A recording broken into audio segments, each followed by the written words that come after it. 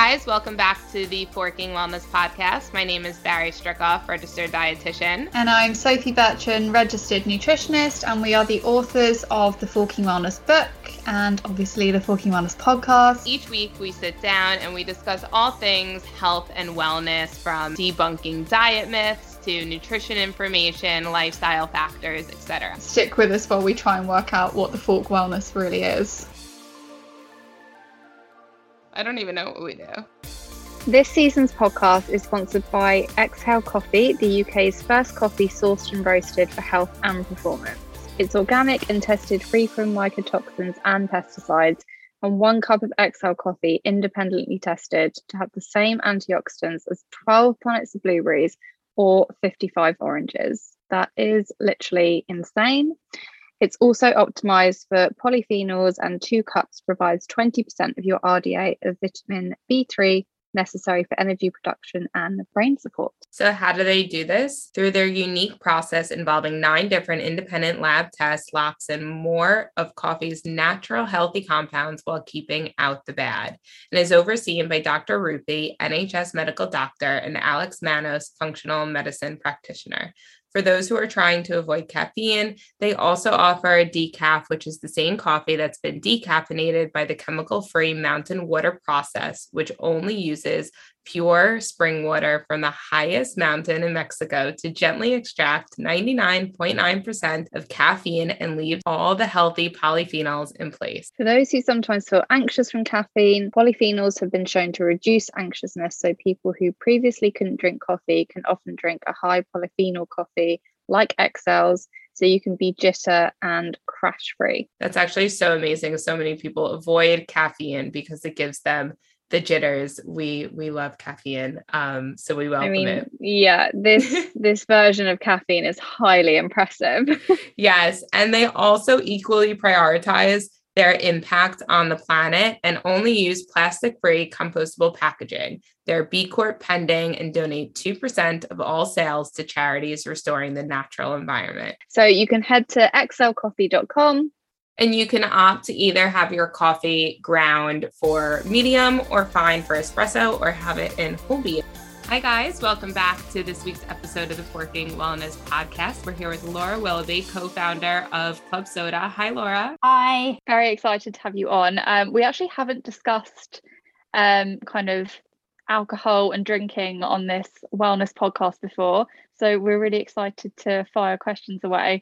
Well, I should ask you, why not? Why have you not talked about alcohol before? Surely you can't talk about wellness. I know, and I feel like there's this like misconception, that nutritionists and dietitians shouldn't be able to sit and have a glass of wine or drink because that's not healthy, kind of thing. But I will say this: since having my baby, who is now 9 months, I've never craved a glass of wine more. Well, I mean, it's interesting because often when you do go to a nutritionist or a health professional who does a fitness instructor or anything like that, they actually skirt around alcohol and don't talk about it. So I don't think it's that nutritionists shouldn't drink. It's just that we often leave it as the elephant in the room when we talk about nutrition. We talk about solids and not liquids.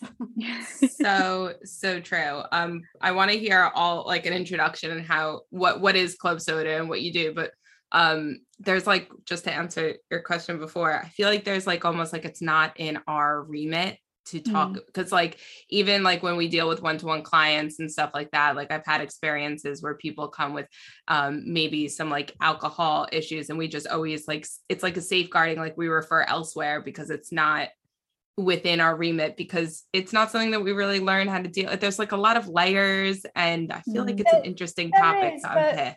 I mean, but that's just interesting to start with, because of course, if somebody's saying, I'm worried about my drinking, so I'm looking at my nutrition as a whole and I want to tackle my drinking within it, they're not saying I've got an addiction that might need a clinical intervention, are they?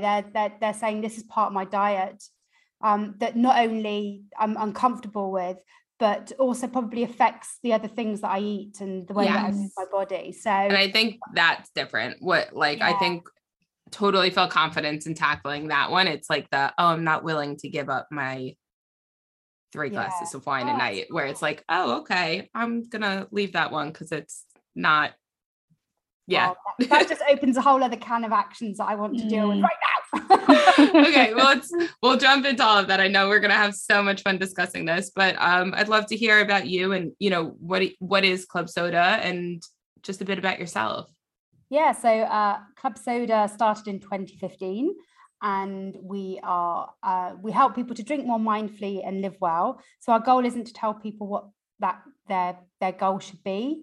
That's up to people to decide for themselves, whether that's cutting down, trying to re-evaluate your relationship with alcohol, or even going alcohol free. I'm alcohol free myself, which is where all of this started. So I gave up 10 years ago next month, actually, which is quite amazing. If you'd said to me 10 years ago that I just wouldn't drink again because I wouldn't want to, I would have laughed at you and also secretly wished it to be true.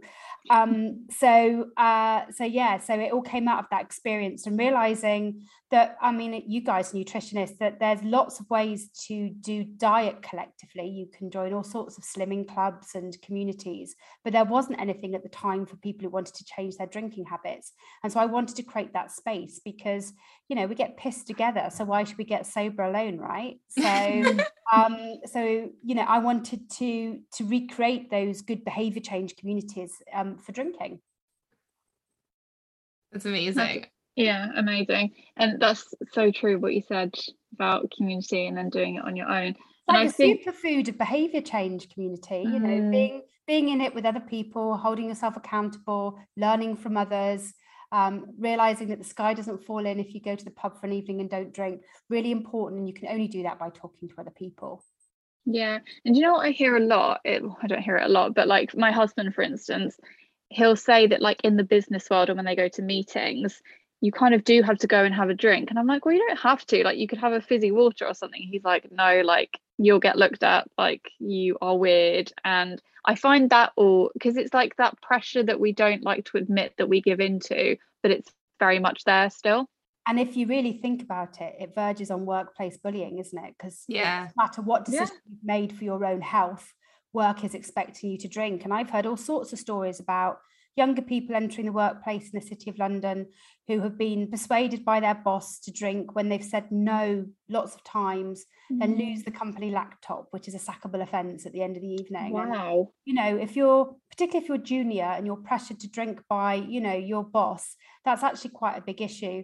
I do quite a bit of work with the law sector because they've done, over the last couple of years, there's been a number of reports that show that some of the sexual harassment within the law sector is directly correlated to the very boozy occasions that they have. And that sector is now beginning to rethink, actually people want to spend more time at home. So why should corporate hospitality involve getting drunk until midnight and staggering home when people want a better work-life balance? Why are you encouraging your staff to do something which they may not consent to or is quite unhealthy? That's, you spend all of that time on wellness weeks and, giving people gym memberships and all of that, but you still expect them to drink. I think there's a shift happening and it's slightly generational as well, but once you begin to peel back the layers of the role that alcohol has in our society and some of the expectations, which if you were to apply to other things like, being forced to eat cake in vast quantities after work, you would just think that was bonkers, right? Yeah, it really is. We do have a big collective set of myths and stories we like to say about alcohol that justify our drinking, but really hide some really bad behaviors that make a lot of people very unhappy. Do you think this, like, I live in the UK now, but I'm American. Do you think there's a difference in the culture in America versus the UK because the drinking age is different? Like, you can enter the workforce before you're legal to drink, but like also at the same time, and we know from like diet behaviors, like if something's off limits and it makes you want it more, and there's, I don't know, like, do you think that there's a difference with like the drinking age, or have you seen that or spoken to anyone about it? Everyone loves to talk about cultural differences, and people in Britain definitely talk very wistfully about if only we drank like the French or the Italians, that somehow we think their drinking culture is better than ours and therefore more manageable, but actually the rate of deaths from alcohol are the same. And that's similar in the States. And so, yes, there may be some differences in how how people drink and when they start. But I talk to a lot of people who don't start till they're 21, and then it really ramps up really heavily. There's all sorts of social pressures that come to bear depending on where you end up in your life. I think, you know, people like Millie Gooch, who runs Sober Girl Society, she was a competitive dancer and didn't take up drinking till she went to university. But then it, you know, then the pressure was on, and it was there and real. And once you start drinking, it becomes quite difficult to stop. So we like to hide ourselves in the fact that one culture is better than another. But ultimately, our relationship with alcohol's very individual, but definitely very enabled by the society we're in. There are some differences, like in the States, you know, a bar is definitely where you go to drink, whereas the lines are far more fuzzy here. Like everywhere is where you go to drink. Yeah, that's just because we have like public rules, like laws. Like you can get a fine if you walk down the street with like an open container law is a massive fine in America in certain states. Whereas you can wheel a suitcase into 10 Downing Street with no problem. So, here we go. But also there's a different relationship with prescription drugs as well in the States, which 100% go alongside or may compensate for or. So, and also, alcoholic is a identity here, not a medical condition, whereas alcoholic's got a legal status in the States and is perceived very differently. So like the alcoholic word is like, nobody wants that here in the UK. It feels very uncomfortable, whereas there's a lot of pride in it in the States. And so there are small differences, but ultimately we're all people with bodies, and alcohol affects our bodies in very similar ways. And we like to think we're some special snowflake, but I tell you what, we're not. We think, if we think we can manage alcohol better than others, probably not. It's just hiding something else. So yeah, completely. I if you don't mind me asking, why did you make a conscious decision to give up alcohol completely, or did you kind of just it was ongoing and you thought, actually I really am enjoying not drinking, I'm going to keep this up? No, I'd like to say that I made some really positive, amazing lifestyle choice before things got too bad, but I was in a job that I wasn't enjoying. I very much identify with the job that I do. I've got a politics background, so being in public service is what I did, and I ended up in a job that no one cared if I turned up, which sounds brilliant, right? But absolutely really broke me, really. And so my drinking went up. I was always a big drinker. I'm my father's daughter, but my drinking really went up because I could go off for boozy lunches with people and all of that sort of stuff. And I was beginning to frighten myself. I was being a real dickhead. And I, had all these amazing opportunities. And somehow in my mid-30s, I began to drink all of that amazing stuff that I'd done over the years away. And I knew I had to stop. But it sort of, I knew I had to stop quite, even in my early 30s when my dad died, and drink was the reason why he died. I sort of knew that at some point I'd probably have to give it up because of my father's daughter. But I did that thing which also happens with diet, right? Which is when you know you're about to do a diet or you have to give something up. I drank all the alcohol as if somebody was going to take all the alcohol in the world away, and I had to get as much of it as possible. And I do that with cake, right? And I do that with cake, but you feel you can see the end in sight, and that somehow you would have to give up. But I then began to really frighten myself, and I'd maybe, like a lot of people, I'd had quite a lot of books about changing drinking on my bookshelf, but never really read any of them. I'd taken the covers off so I could read them on the tube, but still never really read them. Some of them were even covered in red wine, I felt very ashamed to say. And so I decided that really going and finding somewhere where I could spend the day focused on it, put a line in the sand, was what I needed to do as somebody who learned better that way rather than through reading.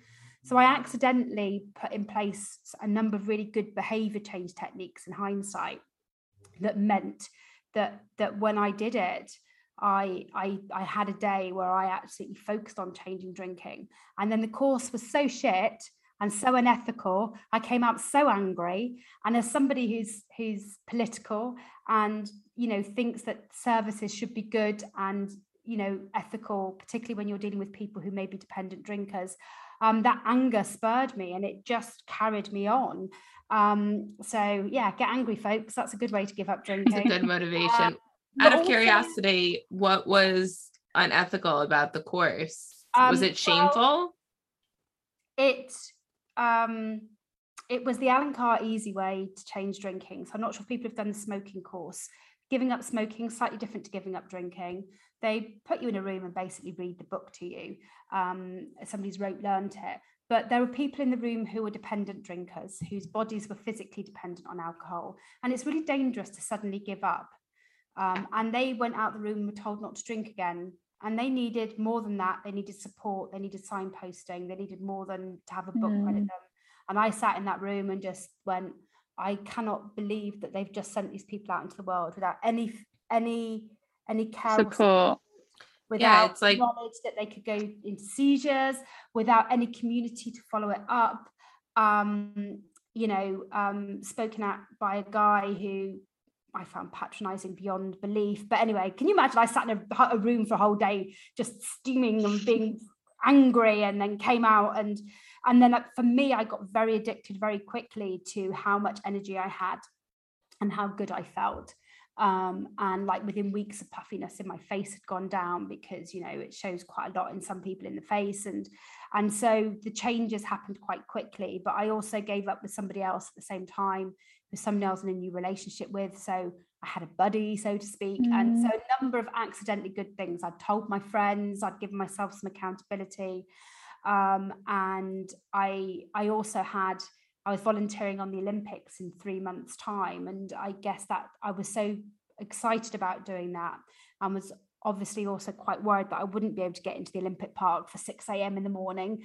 I guess that was a focal point for me as well, in terms of, having something that I really wanted to be sober for.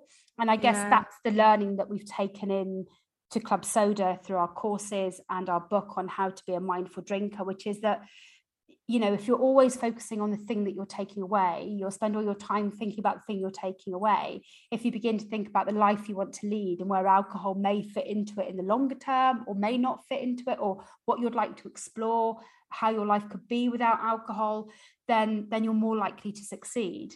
And at the end of the day, it's not going to do you any harm to not drink for a while and to give it a whirl. Yeah, it sounds like there's a lot of visualization techniques in that, like visualizing like what that looks like and what you're working towards and who you are as that person who's a more mindful drinker compared to who you might be in presently, or in the present.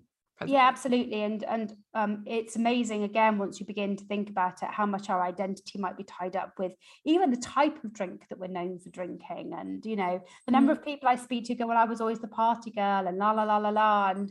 And drinking created that persona that is actually very hard to go, okay, what am I like without that? And it does take practice, if you've been used to socializing without drinking, going to parties for the first time, going to social occasions in the pub feels weird. You haven't got this thing in your hand, but it doesn't feel weird forever. So, you need to practice not drinking. Yeah, definitely. And I think obviously this applies more so when you're in your late teens, maybe early 20s, but there is that, it does give you a little bit of confidence. It helps you to relax. And, particularly if you're an anxious person, you're going to a party and you're meeting a load of people you don't know. That is a little bit of a relaxation, confidence boost that you've got in your hand there, right? Yeah, but we're taught that as well. We're taught that that's a confidence boost, rather than, through our teenage years being taught other ways to be confident meeting strangers. I mean, it's amazing, really, isn't it? Meeting new people is one of the most amazing things that you can do in this. Yeah, it's the best thing in the world. And we've managed to reduce it to something that people think they can only do if they're half cut. I mean, that's actually really terrible, isn't it? It's sad. Yeah, absolutely. Under 25s are drinking less than anybody else, and they're partly drinking less because they're far more conscious of their mental health, and also on how alcohol affects anxiety.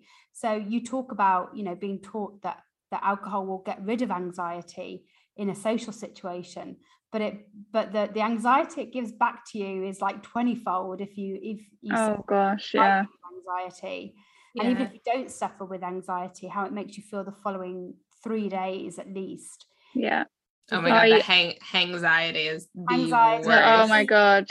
Again, we're taught that, Class A drugs will give you a 3, you'll feel real come down on day 3. Well, actually, nobody really goes, well, actually I feel terrible for 3 days after drinking, but in different ways. You know, the following day I've got a headache and a hangover, and then day after I'm feeling lethargic, and you eat on average 3,000 more calories with a hangover than you would if you wouldn't, I've not had a KFC for 10 years. I mean, how amazing is that? Oh my God. I need to tell my boyfriend that he has a KFC addiction. My hangover food. No, his is just like an everyday.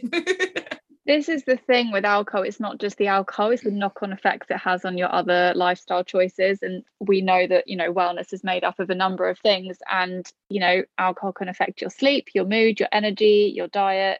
Honestly, there isn't a part of you that alcohol doesn't affect. It affects your eyesight, it affects your hearing, it affects your teeth, it affects your hair. And we focus on the hangover and go, oh, I had a hangover, but I only have a hangover once a week. But actually, there's lots of people who say they don't get hangovers, but that doesn't mean that the damage isn't being done regardless. Just because you've got used to feeling that lethargic doesn't mean that there isn't damage going on. My blood sugar level was really high when I first gave up drinking, and I was nearly pre-diabetic, and I managed to bring that right down. That's great. All sorts of things that alcohol affects in your health, let alone your social circumstances, your family relationships, the way you spend money, all of that stuff. I mean, if you could bundle that all up into a pill, right, you'll probably be able to sell that for quite a lot of money. I'm sure you would. I think you found your new business venture. On the sleep thing, which is so interesting, going back to what you said about generations having different relationships, and actually the younger generation being a bit more mindful of their drinking and their mental health, which I love. I think that's like a great move, like positive move in the right direction. I find that our parents, so my parents are between like they're maybe 60. I forget how old they are. Sorry, Mom, if you're listening. She's just like always like 50 in my mind, but I think I know what you mean. And my partner's parents are the same age, and I feel like they have a very different relationship with alcohol, and I don't know if it's generational. My dad is about, I want to say 15, 20 years sober, but he's the only person I know that has like actually cut out alcohol completely. But one thing I always hear from that generation is like, oh, a glass of wine helps me go to bed at night. Because when you hit that like 50-year-old mark, especially for women going through menopause, your sleep is really disrupted. And there's like this myth that like alcohol helps put you to sleep, but it just makes you sleepy. But the quality of sleep that you have is absolutely rubbish.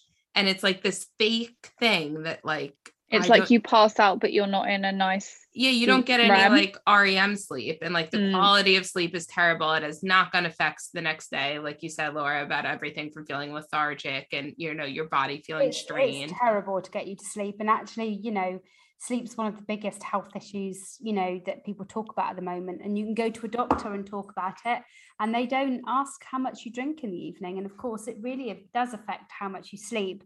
But let me come back to your point about generational stuff, because I'm 47.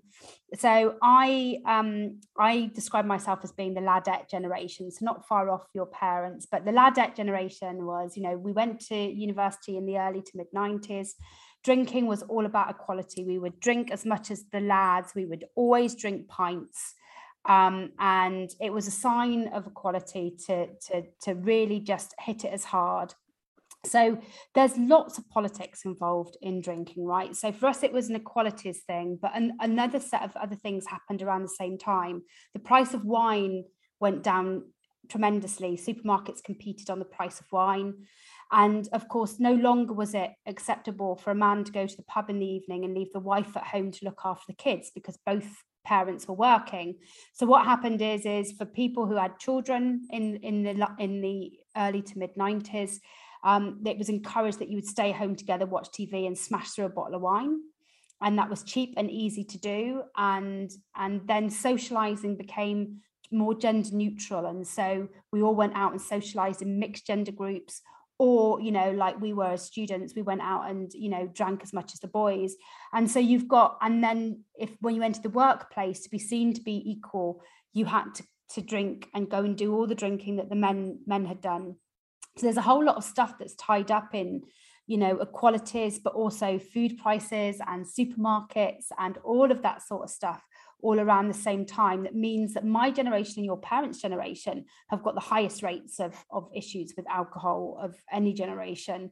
And I suspect your generation drinks a bit less because they've been put to bed by parents that stink of Chardonnay every evening. So, and have seen some very disastrous parental parties probably that made you feel really embarrassed. So it's not a surprise that there's been some generational shift, but, you know, technology's also, you know, contributed to mental health in a younger generation, but also technology's contributed to you talking together about mental health as well. So, you know, these things aren't isolated. How we learn, what we gain from each other, what we learn from the generations before and from each other is really important. And how we use things like alcohol, you know, prescription drugs, illegal drugs, and all of those things are all tied up in all of that as well. It's a fascinating subject. Holly Whitaker's got a great book called Quit Like a Woman, where she talks a lot about not only the gendered way that in which we drink and how that's changed, but also how alcohol services and places like AA are very designed, you know, a long time ago and by men for men, and aren't necessarily very useful for women as well. So, you know, you know, gender politics everywhere, folks. Yeah, definitely. It's a really interesting point to touch on. Just going back as well to what you said about like when we were talking about how it affects different parts of our body. I really remember studying our masters, Barry. I don't know if you remember this. We study quite a lot of alcohol and the effects of it on the brain and the body. And I really do remember after that module, I think I didn't quit drinking, but I significantly kind of took down how much I was drinking.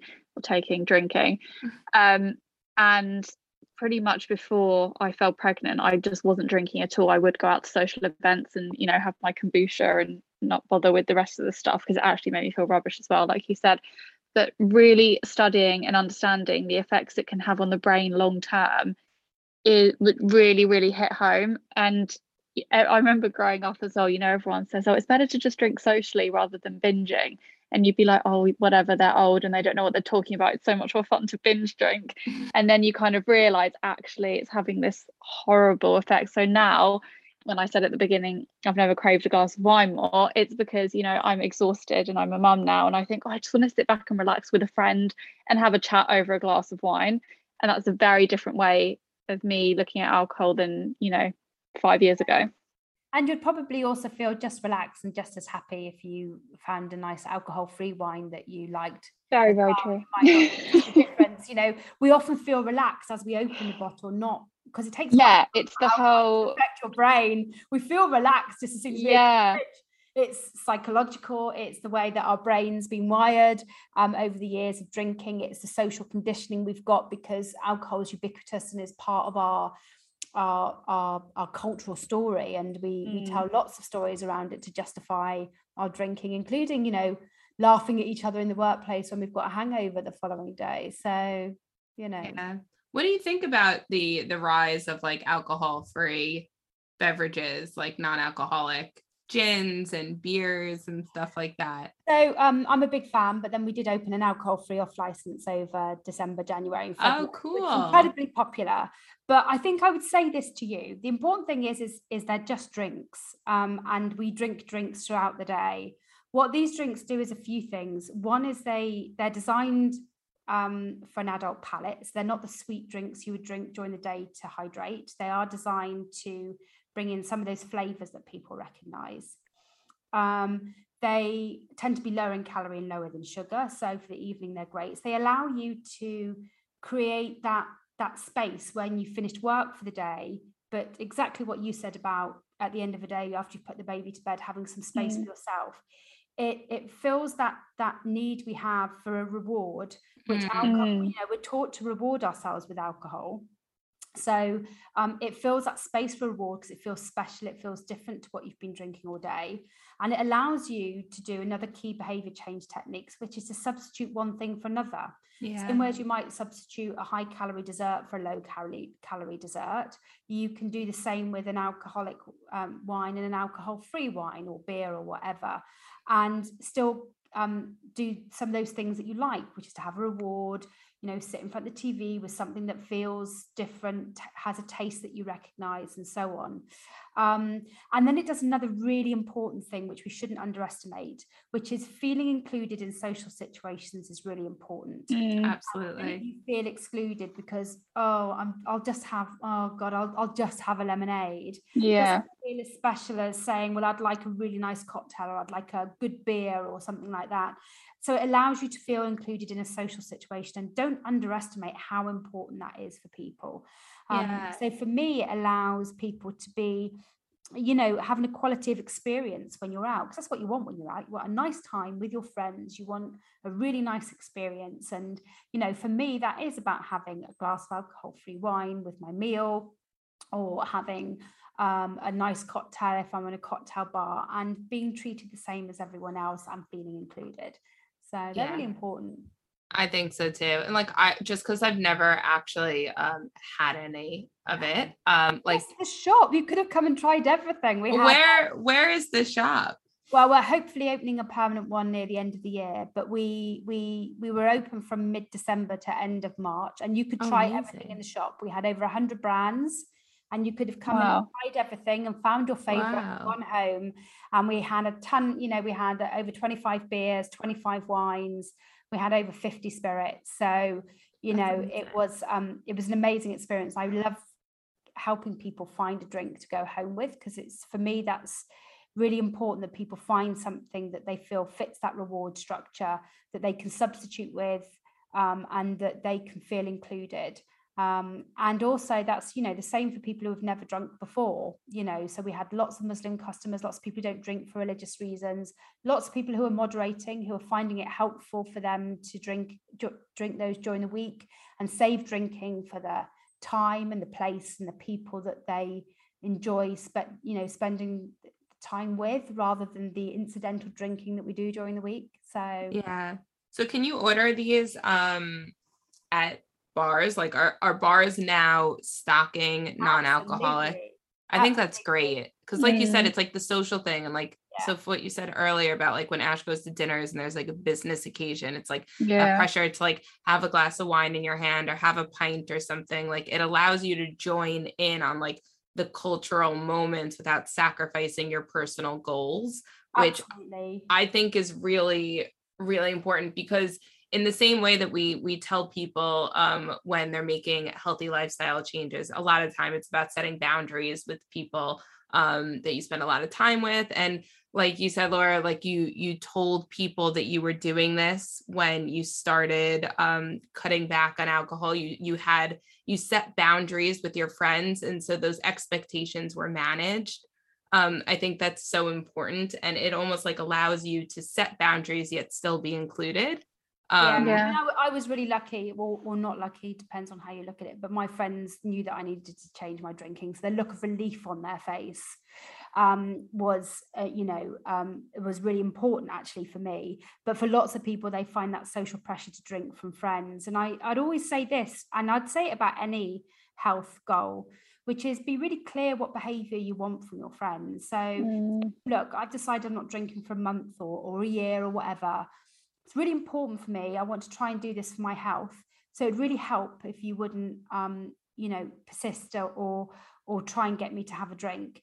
And if you've got a health goal, let me know how I can help you in return. Yeah. Really make that an exchange. I think that's so important. Sorry, just to cut in there, because I've had experiences where, it's someone's birthday, and if you say you're not drinking to the person whose birthday it is, it's basically you saying, I'm not going to have as good of a time as I could have done. And that person takes offense.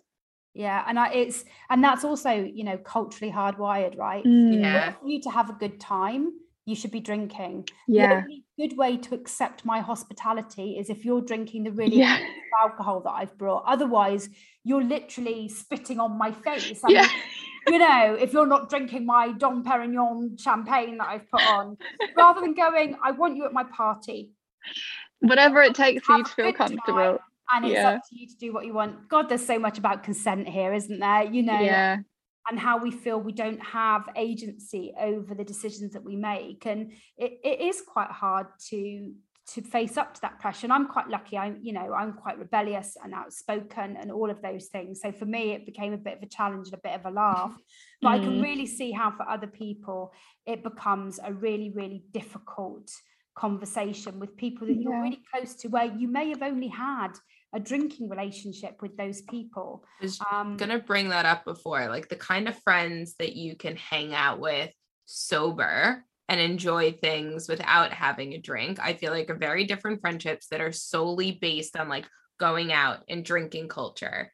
And they're just, you're less connected to those individuals because alcohol makes things superficial. And I found that I hadn't noticed the friends that had basically moved away from me because they knew that going out for an evening with me would involve me getting very messy and them not really enjoying themselves. So actually, if you begin to look at how your friendships develop over time, you might find that if you're drinking quite heavily, some people just, absent themselves from your social life, and you don't notice it because you're really focused on the people who are drinking. And I found that what not drinking did was actually freed up a whole ton of time that allowed me to invest those back in friendship. So it was actually quite easy to do, like, weekends are so long now, right? I'm not in bed for nearly all of Saturday and all of I honestly find life so much more wholesome 99.9% of the time without alcohol. Yeah. So, you need to work out what that relationship is for you. But for me, I can now, fit 6 social engagements into a weekend. That's 6 friends doing 6 different types of things. That's far more exciting. Or I can meet somebody for an hour or an hour and a half after work. And the catch up that you have in that time is far more rich and nuanced and varied and deep than the 5 hours of getting completely wankered that I used to do. And I can still go home and pack my gym kit and, make a healthy lunch the following day. So the control I feel I have over my life is a lot better. So there's no harm in giving it a whirl, which is what I always say, and see how you feel. And certainly if you can get over the 3-month point, because that's when, your energy comes back after, and you don't need to have drunk much for you to feel the effects of changing your drinking. But then you can really begin to see how you might want to change your drinking for the long term. I think that's really interesting what you said about 3 months. I like which is another point I wanted to come on to about lockdown. So like I've never been like a massive drinker, to be honest, like socially going out, like, but never like at home during the week kind of thing. But during lockdown, me and my partner like really cut out alcohol for like the first lockdown, because it just like, it wasn't important to us. But I know that actually a lot of people had the opposite behaviors during lockdown. But have you seen with I don't know, club soda or things like that, how has lockdown and the pandemic affected people's drinking behaviors? It was a real mix. People who already had some strategies in place, or people who were only ever social drinkers, found that they drank less. People who didn't have those strategies in place drank more.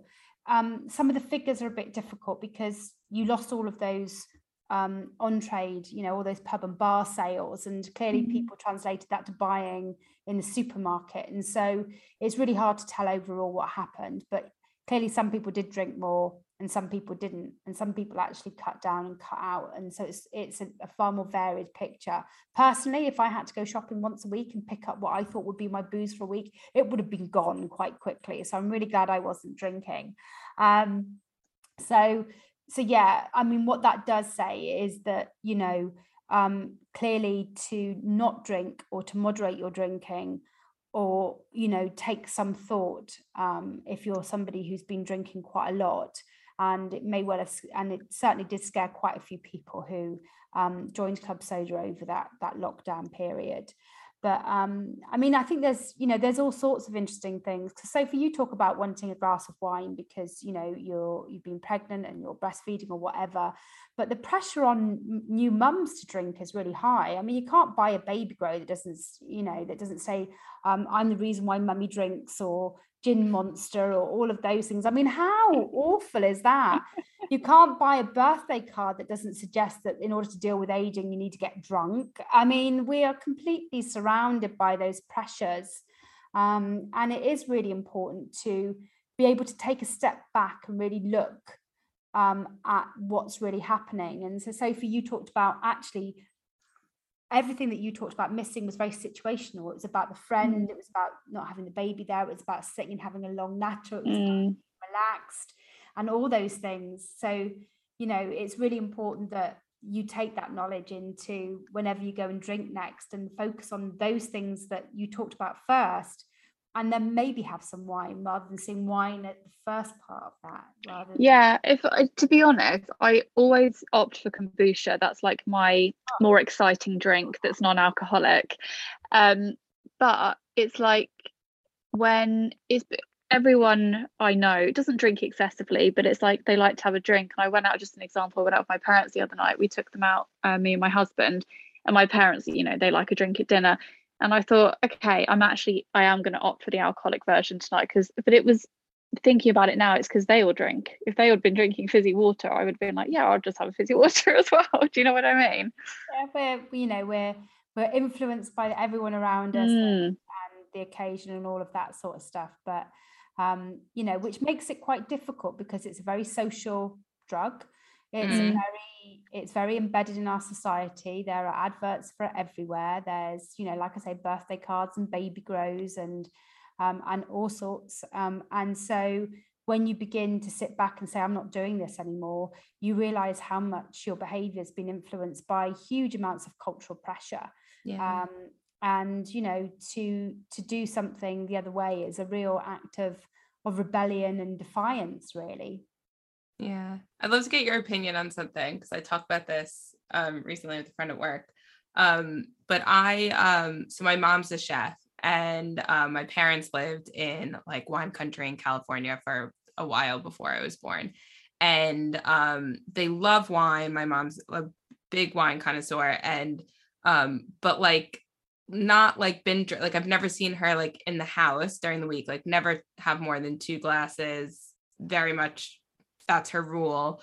But we were always allowed to drink as kids at the dinner table, but it was like an educational point of view of like which wines paired with which food and like tasting notes. And I was like 13, and I just thought I was so cool because mom let me have a glass of wine at dinner. But like she was trying to like educate us to like appreciate it and not see it as like this thing that gets you drunk, but also like how like red wine pairs with this kind of food. And if you're having Chinese food, maybe opt for like a dry white Riesling. Like I just like these things stick in my head.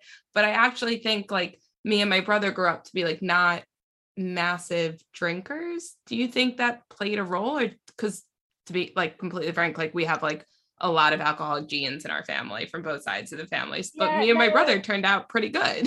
Yeah, well, it's probably not, it's so situational. And so you know, at the end of the day, if people are having a terrible time, are feeling depressed and low, or you're dealing with some trauma or all of those things, then we're actually taught that alcohol is the first thing to go to. And if you've got lots of other things going on in your life and you're relatively happy, it's likely that you're more likely to drink less. There are no hard and fast rules. You know, lots of people talk about, well, maybe if we taught people to drink more responsibly from a younger age, that would work. But actually, there's no evidence that shows that either. There are lots of factors at play why you haven't picked up a lot of wine. But, you know, there's nothing to say that later on in your life that you won't use that wine knowledge as a cover to drink more wine than you need to, which is very also true. Quite possible. So, yeah. But yeah, there's no evidence either way. What I would say is, at the end of the day, you know, alcohol is a poison. Your body processes it as a poison, and the only reason why we can drink small amounts of it is because we make it naturally in our stomach, because we ferment, you know, in our stomach. And, you know, therefore, you know, it will affect our body. And as women, it affects our bodies more. The Million Women study on cancer shows that for every unit of alcohol a woman drinks, we increase our chances of cancer, as does obesity and all the other things. So alcohol can also contribute to those. And so it's about, you know, you making a decision about the life that you want to lead and how you want your health to be and all those sort of things, and seeing if you can, manage how much you drink based on those other things that you want to achieve. At the end of the day, for me, alcohol was a complete intellectual suck. It just took my brain away. I didn't have the energy to connect with issues, and I'm a political creature, and I really enjoy picking up the issues and trying to solve problems, and it nearly robbed me of all of that. And it's also a massive time drain. So for individuals, it's up to you to work out where you think alcohol is affecting your life, and whether keeping it or giving it a wide berth for a while might benefit you, and what you might hope to learn from that. But yes, I mean, I could go through all of the horrible things alcohol does to you, but I think ultimately we all know that. Yeah, I mean, alcohol, it's not healthy. Like you said, it is actually identified as a poison in our body, and I do really remember learning that on our master's degree as well. It's also I love the high value we put on alcohol as well, when actually the alcohol is the free bit of the drink that you have. It's the natural byproduct of the brewing process, or what happens in the vineyard. We're drinking the free byproduct,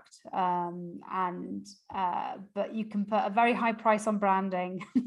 Yeah, really I think ignorance is bliss as well, and we can't see the effects it's having. And a lot of the time, like with other health issues, it's too late by the time you think, okay, maybe I should do something.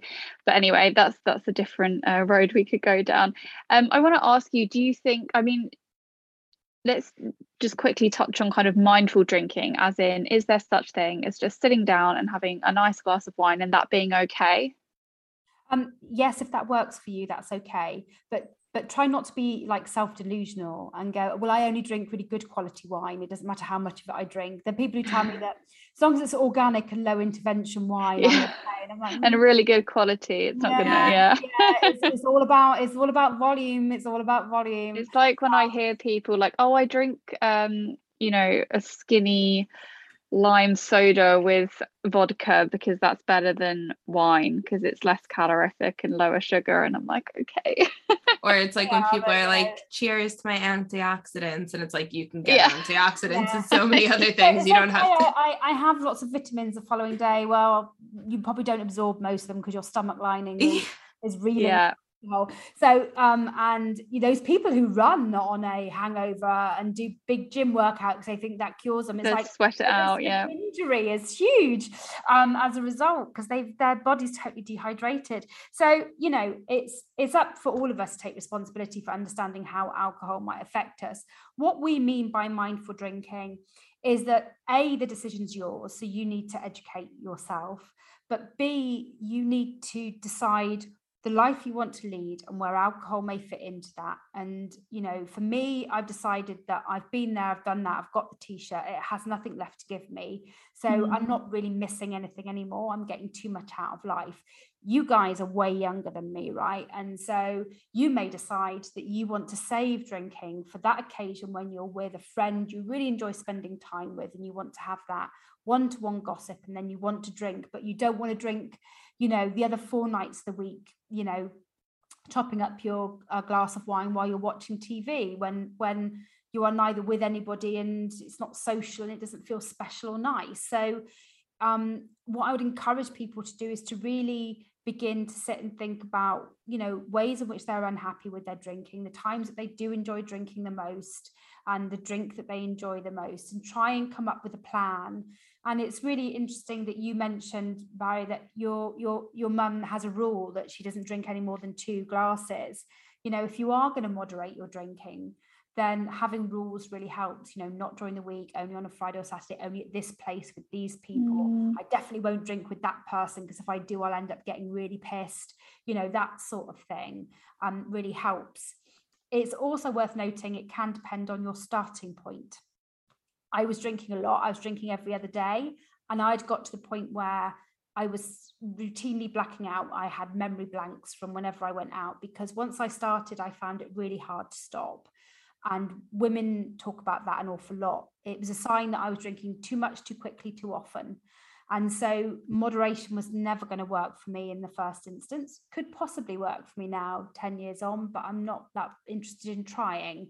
But it does depend on your starting point. And if you're drinking at dangerous and hazardous levels, which I was, then I would suggest that you need to maybe even taper off the alcohol that you're drinking if you feel you may be dependent, so that you can do that safely. But you may also find that going alcohol-free for a substantial period of time will help re-engineer your brain, because it has impacts on your brain hugely. Whereas, you've been, at least 9 months alcohol-free, Sophie, haven't you? So you can make a decision now about where alcohol fits into your life as a mum and what you want to achieve as a parent, and therefore where you think alcohol has a place for you. And that might be a different role. My co-founders still drink, but they don't moderate in order to, some people say they want to moderate because they can't imagine going out on a Friday and Saturday night and not drinking. I say that until you've done a Fridays, you can do Fridays and Saturday nights without drinking. You've not got control over your drinking. But they don't drink every Friday or Saturday night. In fact, they both are alcohol free by default and occasionally have a drink. I think Lucy had one beer when we were on holiday in Madrid in a whole 10-day period. So, he rarely drinks, but will occasionally, when he feels the time is right, have a drink. So there are many ways to live your life and have a relationship with alcohol, depending on where you want to be with it. Personally, I think alcohol-free is ace, but that's me. Yeah, I think it was well over a year, because I gave up drinking before I fell pregnant, and then I was literally breastfeeding every 45 minutes when I had Romeo. And then I think I had 3 months later, I went to a wedding with Barry actually, and I was like, okay, I'm gonna let my hair down. But I really hope this episode makes people look at alcohol and think about alcohol in a different way, because what actually this conversation has made me realize is how normal it is to just go out and get drunk. But also, what it's made me realize is there's this whole self-improvement movement going on, and being the best version of yourself. I think it's a in the zeitgeist kind of thing, getting up and having your morning routine and journaling and just putting just creating this habitual lifestyle that makes you the best version of yourself. But somehow alcohol is left out of that conversation. So we're 100%. Constantly talking about meditation and mindfulness and exercise, and people just don't. If you want a shortcut to the best version of yourself, I will tell you that changing your drinking, cutting out alcohol really, really does it. Gosh, there's so many things I could share with you. For me, giving up drinking was like 100 little epiphanies. I started drinking at 14 because it's really easy to drink underage in my generation. And every emotional experience I had from the age of 14, I dealt with through the lens of alcohol. So I had to do a lot of emotional maturity. Once I gave up drinking, I had to sit with my feelings. I had to feel sadness. I had to feel happiness. I had to do all of those things without adding alcohol onto the top. It is the biggest, most amazing self-improvement tool I can ever tell you. So you're right. If you're doing all of that other work on yourself and hoping that it will continue to allow you to drink, it's about time you flip that on its head and looked at how alcohol could really be the key to help you become the best version of yourself. Yeah. Well, thank you so much for having this conversation with us. I've thoroughly enjoyed it. So many little nuggets. I feel now I'm gonna force people to listen to and be well, listen to this one thing that Laura said. Yeah, well, Club Soda is free to join, so people can sign up on joinclubsoda.com, and we've got lots of reviews of drinks and advice and help. And then we've got our online courses and workshops, and hopefully we'll have a alcohol-free off license in London for people to visit later this year. And I'm really keen to hear from people. Tell us what you need, guys, because there's a generational gap between us, and it's good to know what's useful for you too, and what's useful for your community. Yeah, definitely. We'll link your resources in the show notes of this episode. And yeah, really, really appreciate the conversation. Thank you for having me. It's been a delight to talk to you both. Good. Thanks, Laura. Bye. Thank you guys so much for listening to this week's episode of the Forking Wellness Podcast. As always, please rate, review, and subscribe. And share with your friends if you love this episode. It really does help us get seen in the chart. You can now also order our Forking Wellness book anywhere books are sold. Order it on Amazon Prime for next day delivery. And Barnes & Noble in America. And if you love the book, we would so appreciate a review on Amazon. We absolutely love hearing your feedback and we really hope you enjoy it. We'll speak to you guys next week. Bye.